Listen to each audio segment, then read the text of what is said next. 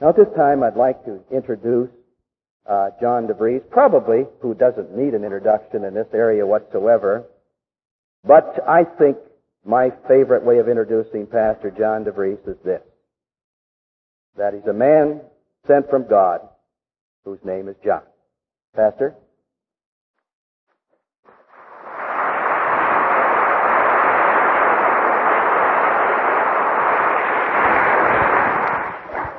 Thank you so much, Gene. It's good to see so many of you out tonight for what I hope will be just a real life-changing experience. It's very fitting that we bow and ask the Lord's blessing and the presence of His Spirit as we begin tonight. Precious Savior, we thank you that you have come to redeem us, and that redemption means a lifting up. That you never intended to degrade us or to make us walk through the mud. That your presence in us means the highest form of exaltation. We ask tonight that you may liberate us from the lie of the devil, which he has plagued so many of us for so long, that in the coming 3 hours our spirits and our emotions may soar as you give us new insight into what salvation is really all about right now. We pray for the special binding of Satan tonight, for the release of your Spirit. We ask it in your name. Amen. What I want to share with you tonight began in a very intense personal experience this spring.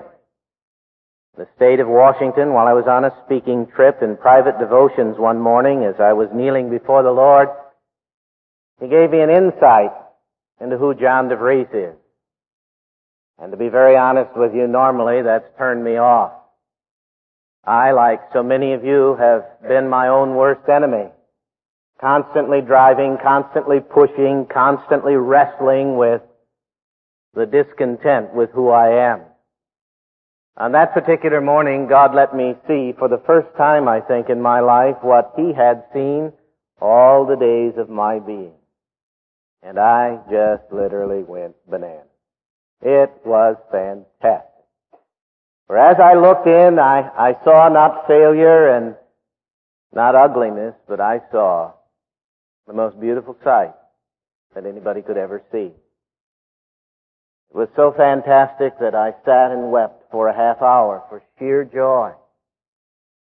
And in the days that followed that tremendous experience of joy and liberation, that new milestone on what already was a phenomenally exciting life lived with Jesus Christ, I began to share that. There's a man here tonight who was one of the first ones that I shared it with. And we talked in my study for an hour and a half. And at the end of the hour and a half, he quietly reached over and opened up his briefcase and took out a portfolio.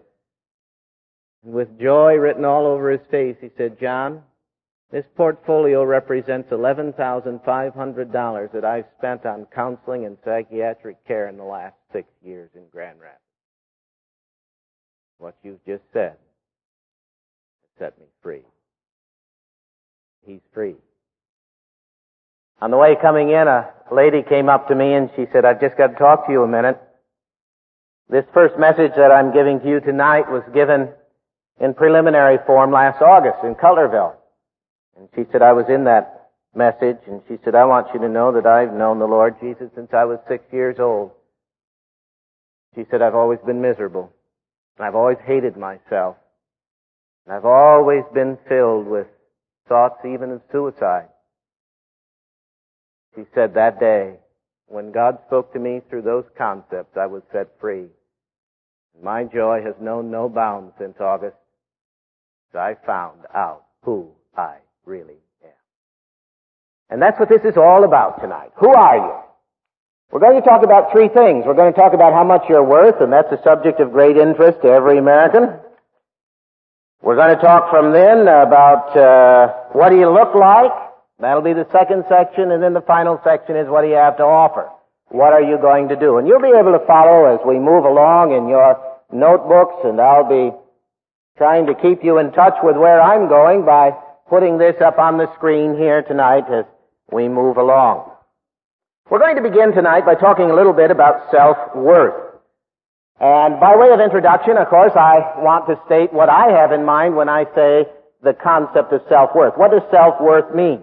Self-worth, basically, as the way I'm going to be using it tonight, means two things. It means, first of all, your personal value, just exactly what it says. How much do you think you're worth? There's that old statement, about the chemicals in the body. I don't know what inflation has done, but we're supposed to be worth $3.98 or something like that. Everybody has to have a feeling of value, a feeling of worth.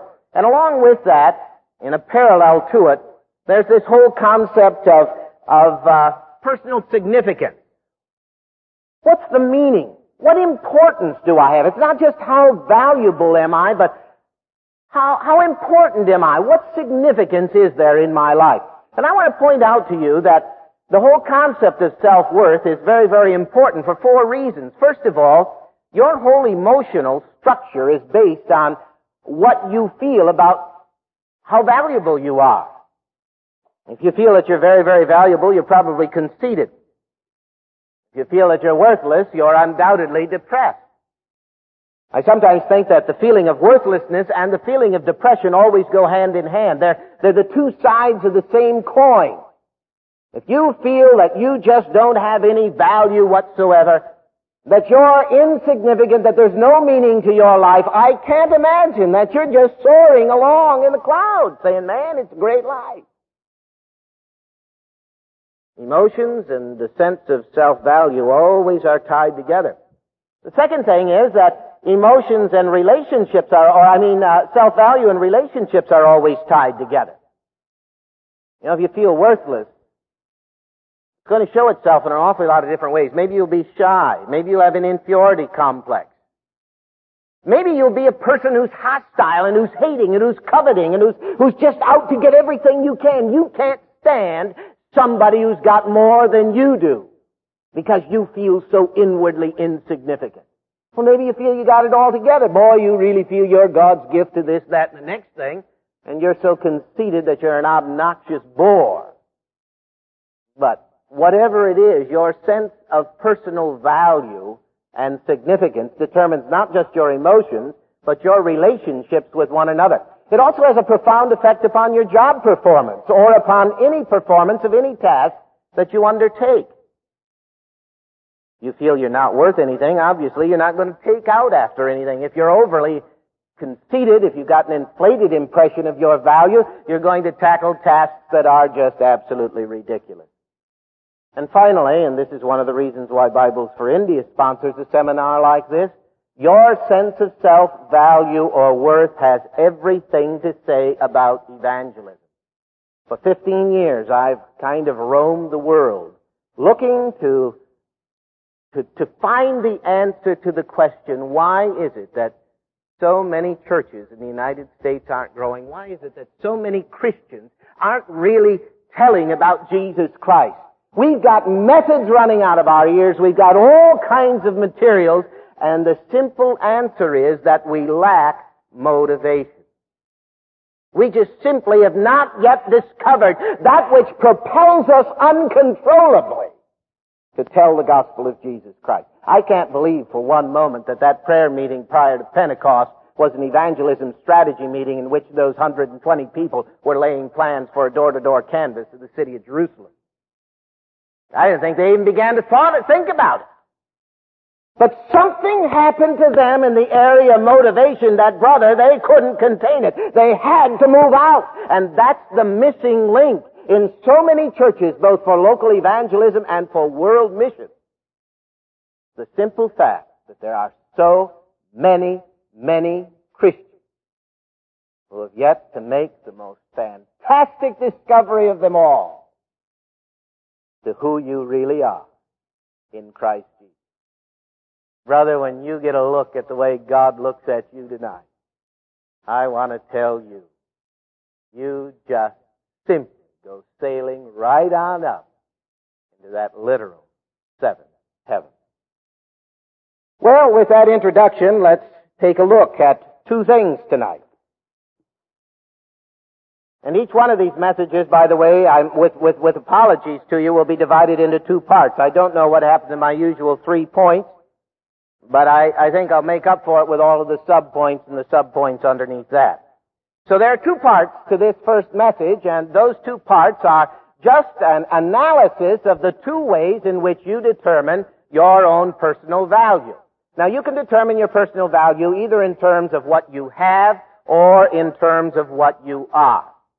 Let me set the stage by taking you for a few moments to Mount Vernon. Many of you have seen this beautiful, beautiful colonial mansion on the shores of the Potomac River, place George Washington lived at one time. And I want you to try to figure out the value of Mount Vernon. Pretend you're a real estate appraiser, and you're going about the process of putting some kind of price tag on this great museum. Well, what you do is take 4 things into consideration. You'd look first of all at its architecture, and Mount Vernon has to be one of the finest specimens of colonial architecture that you're going to find anywhere in the United States. And so that makes it very valuable. It's a good-looking place, okay? Second, you go inside, and you find in there the bed George slept on, the glasses he wore, the coat he had, the desk he sat at. You got all kinds of valuable antiques. And so you add that, the contents of the place, to the price. Not just the outside, but what's inside. But there are still a couple of other things that you have to take into consideration if you're going to figure out the price of Mount Vernon. The third thing is that you have to take its historical value into consideration. Man, a lot of things happened at Mount Vernon that make it different than any ordinary piece of property. It's just not another tract house out in Jonesville. This is really a tremendous piece of property with historical value. And so you take a 4th thing, and that's the fame of the place. What kind of name does it have? Now you put those 4 things in a formula, architecture plus contents plus deeds or historical value plus its fame, and that turns out to be the market appraisal of Mount Vernon. Now I'm not here tonight to make you all real estate appraisers. I've got a real purpose in doing what I've done, because what you've just done there with Mount Vernon is exactly the way you have been taught since you were knee-high to that proverbial grasshopper. That's the way you've been taught to determine your own personal value. The same formula that you'd use to determine the price of a piece of property. Your looks, plus your possessions, plus your deeds, plus your name. Let's take a look at each one of those. First of all, take a few moments just to think about looks. Every single person in this auditorium, since you were a tiny child, has grown up in an atmosphere in your home and in society that says that if you're beautiful, you're valuable. If you're ugly, you're a cast-off. Your mom started. You were real tiny, telling you the story of the ugly duckling that grew up to be the nice white swan and therefore was valuable. Neglected to tell you about the ugly duckling that grew up to be the ugly duck. What happened to him? My parents tell me that I was born 20 pounds overweight. I don't know whether that's true or not, but they say it's a condition from which I've never recovered, and that's getting increasingly bad. But anyway, I grew up with the name Fat Stuff. Boy, you want something that really helps your sense of self-value. You be called Fat Stuff. And you run around, and your dad and mom call you that, and your 3 brothers call you that, and kids at school call you that. Boy, you really develop a tremendous sense of self-worth and value. And all of you have your own little problems, don't you? Your nose is too big, you know that. Your ears are too large, and there are other parts of your anatomy that, well, they just ain't all that good, huh? So you've wrestled with that, especially you young people here today. James Dobson puts it so succinctly when he says in one of his books that our teenagers are taught that unless they're Marilyn Monroe or Charles Atlas, why, they don't have much value, and all they do is get up in the morning and look in the mirror and see that terminal case of zits. They just feel pretty rotten. There was a newspaper article in the state of Wisconsin that described an accident in which 3 teenage girls were killed. And the reporter said what made that accident especially tragic was that they were so beautiful. Too bad that they weren't ugly, huh? You lose a few more ugly people. Do you know how cruel that is? To be taught that your value depends on your shape and your measurements, your looks, the architecture of your house. It is the lie of the devil himself, and I wonder how many young people are in this audience tonight, just restless, day after day after day, trying to find some way out. That devastating lie. Because you're not as good looking as the next person. You're not as valuable. Well, the second great lie is that your value depends upon your possessions, how much you have. And so we plunge ourselves into the whole world of material things, getting the bigger car and the bigger house and the better job. Go out, we say, and make something of yourself. Well, what does that mean? Well, it means the accumulation of $50,000 to $100,000 a year, doesn't it? What an absolute dead-end street. Then there's that whole syndrome. The whole syndrome of deeds. How many of you have come here tonight feeling that you're absolutely worthless because you got drunk last week? Because you had sex with the wrong person? You just are groveling because your sense of value comes from what you've done. How many of you are here tonight? You've come into middle age with the great fantasy of what you were going to be, and you look back on a life that's really, filled with failure, and you don't have near the successes that you ought to have had. And you feel miserable and rotten. You look back at what's happened, and you get your value from your profession and from your deeds. You really feel bad. People say, why do kids drink so much? Well, they go out and get plastered or plowed or whatever you call it. The answer is very simple. They find their value in what they do. You say, how can you find value in getting drunk? Oh, that's very easy. My goodness, you get up the next morning with a hangover and you start bragging to your friends about how drunk you were the night before. You get a tremendous negative sense of value out of that. On and on and on goes that old deed syndrome. I know somebody, before his conversion, was the greatest drunk in his town. He was plastered every night. After his conversion, one of the greatest evangelists that you ever saw. He's absolutely miserable doing both. You know why? Because he was getting his sense of worth either from getting drunk or from doing evangelism. And it doesn't make one bit of difference. You get your sense of worth from what you do, whether it's good or whether it's bad. You are on the wrong track. Boy, you're headed right down the tube for trouble. Then there's that whole area of name. Most of us would like to be a movie star, at least have the fame of a movie star, but we don't. Think, oh, if only I could be so famous, then I'd be happy. And so we put that in. I'm good looking, I've got a lot of money, I've been all over the world, I've got a very famous name, therefore I must have value, right? What are the results? The first result is conceit. You're miserable. But I've never met a totally conceited person. Most conceited people are also depressed. They're conceited on the outside and they're depressed on the inside. And that depression is fed by, first of all, coveting. You see, their value comes from how good looking they are. And they can always find somebody better looking than they are. Their value comes from how much money they have. They can always find somebody who's got more money than they do. Their value comes from what they've done. There's always somebody who's done more than you've done. So you're locked in coveting. You're just bound up tight in coveting. You're anxious because you know that it's going to be taken away. You know that it's going to slip away from you. You're worried because you can't hang on to it. And ultimately, deep down, when you use this formula for determining how much you're worth, you know that you're meaningless, because which one of these four things ever lasts? None of it.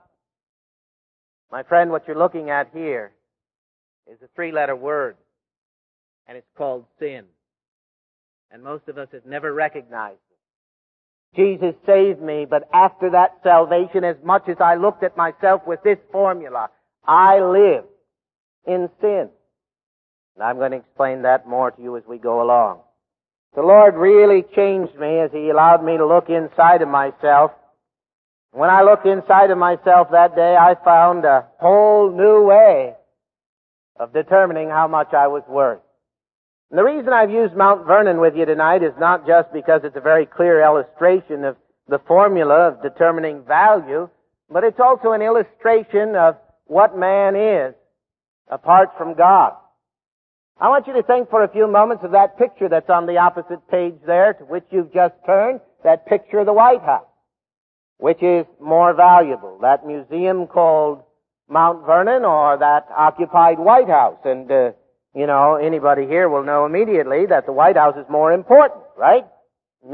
Mount Vernon doesn't have security guard around it, doesn't have a lot of people watching it, doesn't have people taking care of it in the sense that the White House does. The reason the White House is so much more important than Mount Vernon is because the White House still has its occupants. Old George, I understand, left Mount Vernon 200 years ago, and if you're walking down the hallway and he comes out to see you, you know you're in the wrong place. But if you go to the White House and you walk down the hallway and the President of the United States comes out to see you and shake your hand, you really feel important, don't you? The White House has almost infinite importance because of the one who lives in it. My friend, your value is not to come from the Mount Vernon formula of what you have and what you look like, but it is to come from your occupant. Every single born-again child of God here in this auditorium tonight is God's White House. The King of Kings has come to live within us.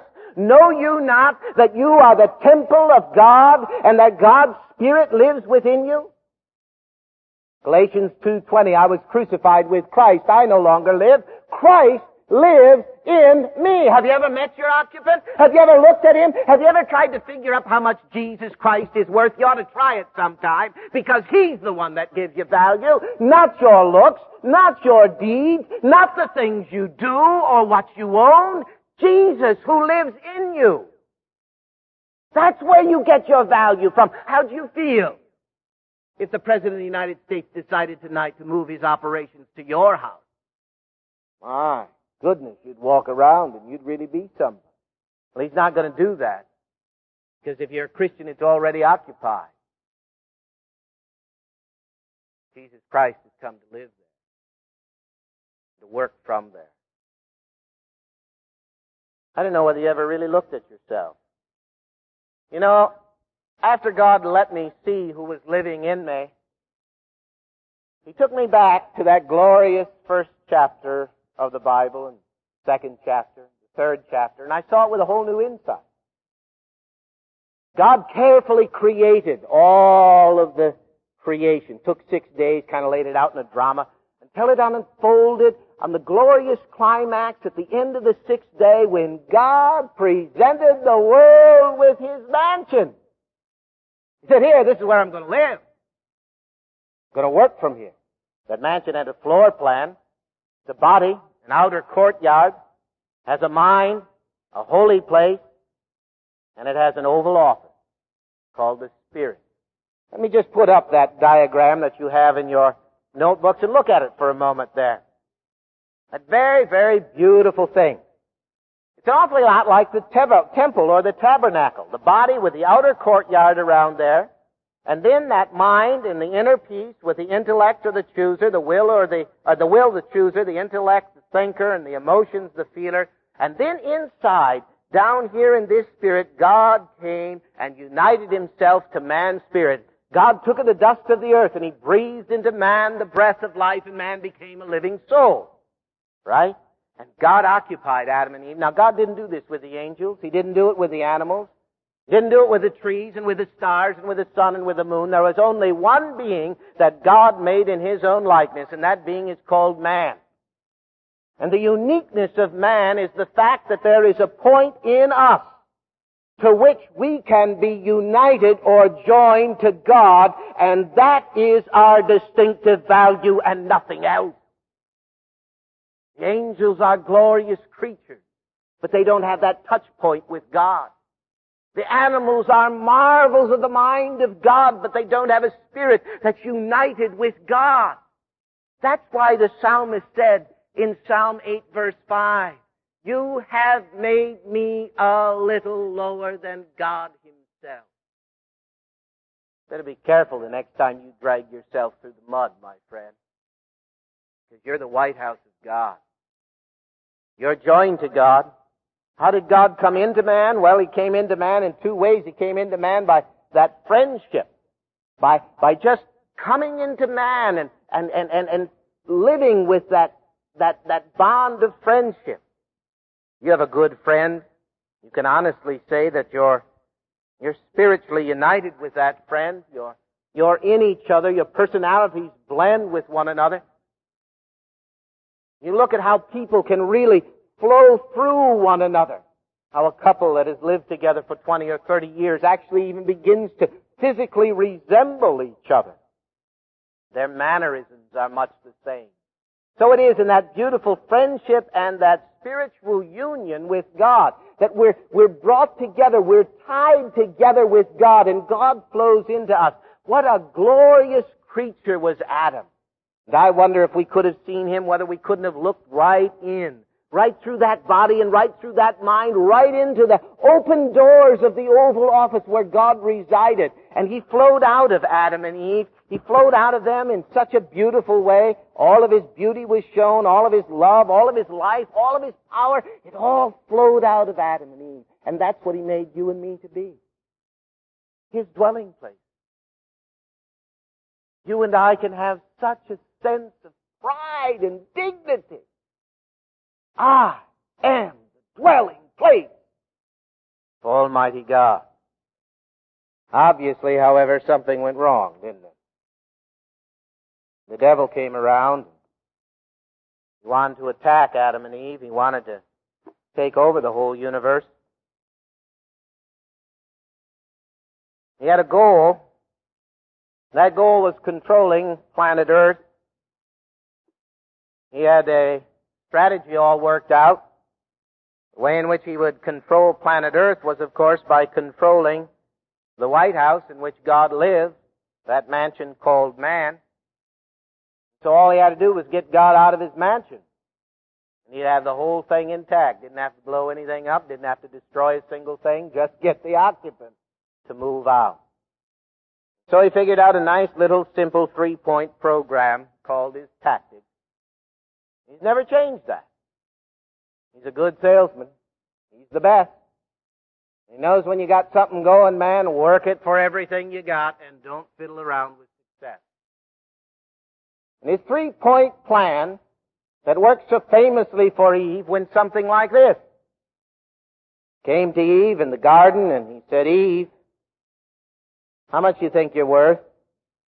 He asked her the question. He ever asked you that question? Has he ever come to you and just sat there in the quiet of your mind? Said, "Sam, Jane, John, how much do you think you're worth?"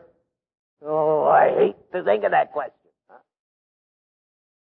Well, he doesn't stick around and wait for an answer from you, because he immediately has a doubt to plant in your mind. He asks the question, "How much are you worth?" And then he plants the doubt. "You must not be worth much, Eve. Why? You don't even have the fruit of the tree of that garden out there. How can you be worth anything if you don't have that fruit? How can you gain it? How can you gather it? How can you have any value at all?" And he didn't wait either. He said, "Eve," in his third step, "Eve, if you're going to have any kind of value, you better go out and you better get that fruit." So that's just exactly what Eve did. She changed her way of looking at herself. She no longer found her value in the fact that God lived in her, but she began to find her value in what she had. He went over to Jesus, and he tried the very same thing. When Jesus walked this earth, he came to Jesus in the wilderness after he'd been there for 40 days. And he looked at Jesus and he said to Jesus, how much are you worth? You must not be worth much at all. Why, my goodness, you call yourself the Son of God? And you're sitting out here starving to death. If you've got any strength at all, you'd have bread. Why don't you turn these stones into bread, Jesus? Now, there's nothing wrong with turning stones into bread, is there? What's wrong with bread? What's sinful about that? In order to have value, Jesus, you've got to have something. You've got to have bread to feed your body. How did Jesus respond? With quiet security, he said, Satan, I want to tell you something. My value doesn't come from what I have. It comes from the one who lives in me. Well, Satan wasn't content with that. Satan wasn't content with that at all. And he went on to ask more questions. And he took Jesus to the pinnacle of the temple. And there on the pinnacle of the temple, he said, I want you to jump down. I want you to test whether or not you are really in the hands of God. Jesus, how much are you worth? You must not be worth very much if you don't understand, if you don't have those promises of God. Jesus said, I don't have to have the promises of God because I've got God and I'm not going to test him. And then took Jesus up onto the mountaintop and he showed him all the kingdoms of the world. He said, now really, Jesus, you must not be worth much at all because look at all the kingdoms that I own. He said, you want to really be worth something, then you got to have those kingdoms, Jesus, and here's an easy way. You bow down and worship me. And Jesus said, look, Satan, I don't get my value from what I have. I shall worship God and him alone. You recognize it now? You understand why Paul said that coveting is the root of all sin? I've used another illustration about it. And that's the deep sea diver.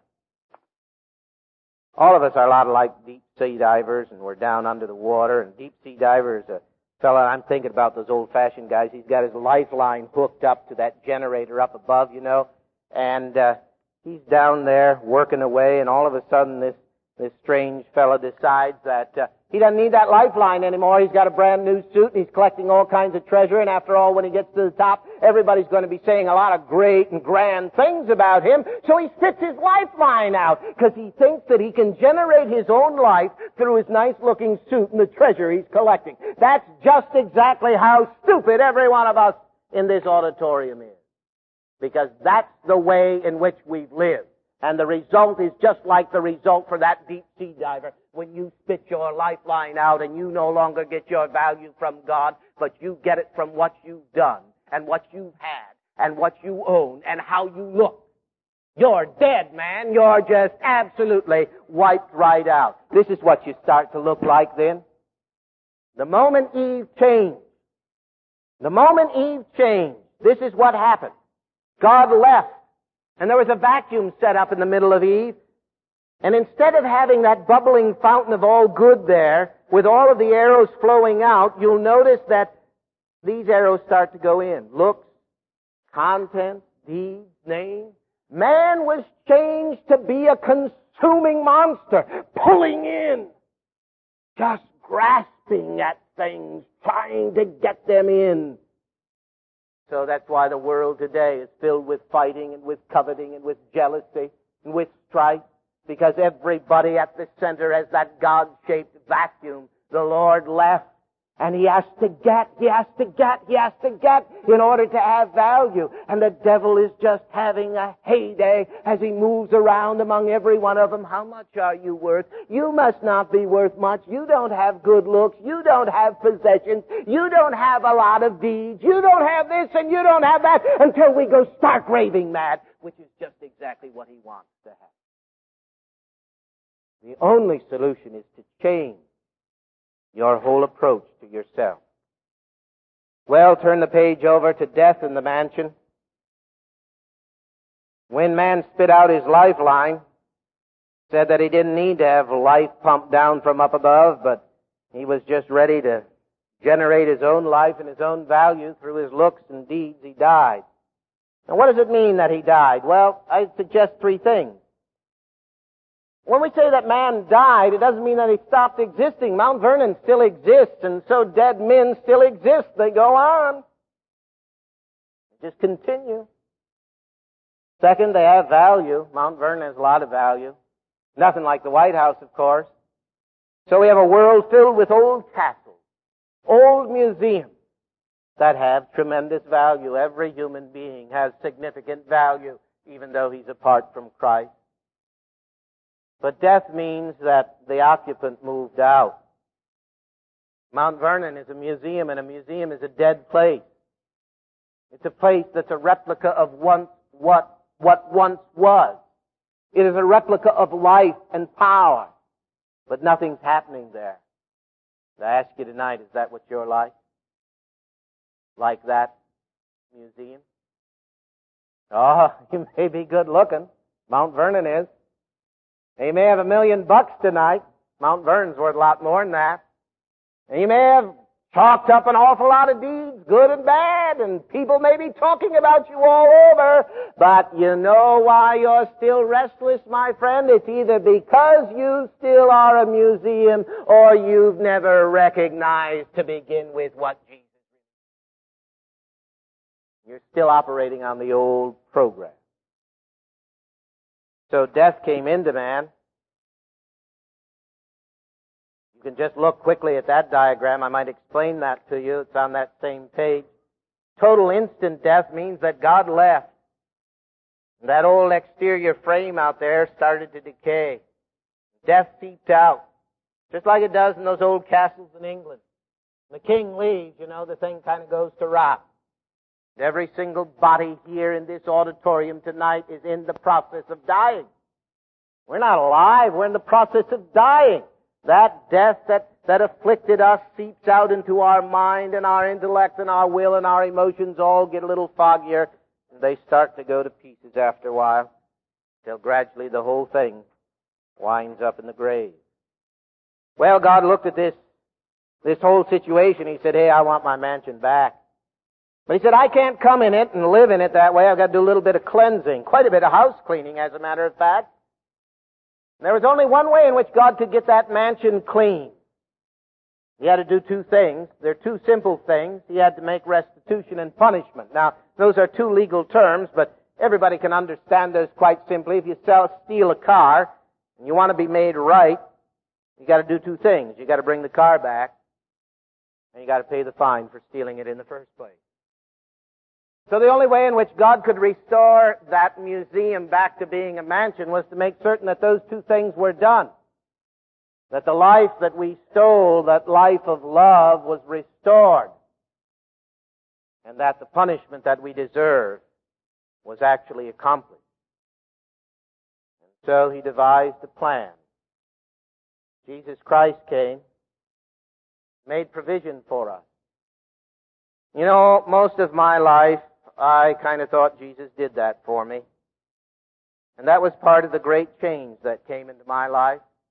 When I understood that there was something vastly more than Jesus dying in my place. And I'll never forget Good Friday almost a year ago, when in our church someone sang, "Were you there when they crucified my Lord?" And all of a sudden I understood with new impact that yes, indeed, He didn't just do it for me, but He did it with me. It's something like this. If you're a murderer and you're condemned to the electric chair, a man can come and take your place. And you can stand outside that room and look in there and see him die for you, and you walk away the same creature, but your sentence has been commuted. I don't believe that's the way Christ did it for me or for you. You know where I think I was? I was sitting on His lap. I died with Christ. That's one of the greatest revelation God has ever given. Jesus didn't just do it for me, outside of me. But when Christ came into me and fused His Spirit to mine, whenever that was when I was a little child, perhaps it's been from even before my birth, I don't know when that occurred. I only know that I've grown up loving Him and knowing Him. But what I never understood was that I really was with Him on that cross. He didn't just do that for me. I was punished there with Him. I was crucified with Christ. I no longer live. Christ lives in me. May the Spirit of God drive that truth home to you tonight. To know that you are not just a condemned criminal for whom somebody went to prison and you still are the same, but you went to prison with that somebody. You walked this earth with that somebody. His perfect life is yours. His full death is yours. His resurrection is ours. His position in the heavenly places today is ours. Well, what does all of this mean? And if you'll turn to the last section quickly. God moves in now, point E. God can come back into us simply because He's cleaned us up. You used to have some very, very beautiful, beautiful passages, and I'm going to be speaking about them in much more detail in the next message. I want to leave them with you just to think about for the next 15 minutes. You've read John 1:13 many, many times. I want you to read it again now.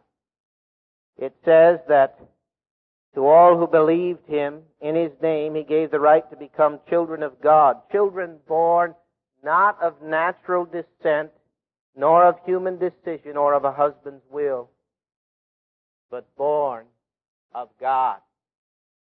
That means, my friend, that there is within you today something that's born of God, something that God has created, something that God has made. Jesus said that in John 3:3, except a man be born again from God, from the Spirit. Paul speaks that so beautifully in 2 Corinthians 5:17. If any man be in Christ, he is a new creation. Galatians 2:20, I was crucified with Christ. I died.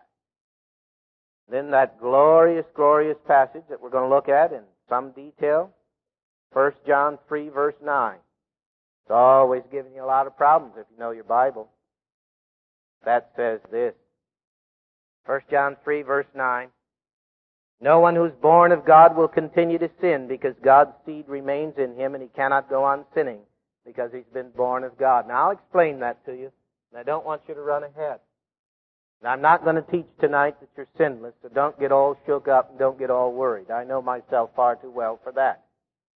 The point I want to make tonight is that when God moves in, your value comes from Him. And you have a problem right now, and that problem is that your old body of sin, in which that new person resides, still wants to get your value from your looks, and from your possessions, and from your deeds, and from your name. And your new spirit says, I want to get my value from God. What you really look like is that final diagram right now, where you have within yourself a new spirit. Christ is joined to you, and this is a totally new creation. And out of that, there is flowing God's beauty and God's power and God's love and God's life. And so you've got that bubbling fountain reestablished within you, flowing out. Then on the outside, here in that body of sin, you have dragged in yet names and looks and deeds and possessions. One author suggests it's a lot like a factory that got new management and the word hasn't yet reached the outside. But down inside of you, God has come back to live and to dwell. My friend, when you look inside of you, you see God there. Pretty tremendous sight. I want to close this section with a beautiful little story told to me by some Lutherans out in New York when I was teaching this for the first time. And they said the story goes like this, that a stranger came to visit Martin Luther one day. He knocked at the door, and Luther answered the door, and the stranger didn't recognize the good doctor, and he said, "Tell me, friend, does Dr. Luther live here?" And Luther thought for a moment, and he said, No, I'm sorry to have to tell you that Dr. Luther died. But he said, "Christ lives here now. If you want to talk to him, come on in." Dare say that about yourself? Born again? I want to tell you, Christ lives in you. He wants to shine out through you. In the next section, we're going to talk about just how incredibly beautiful you and I really are.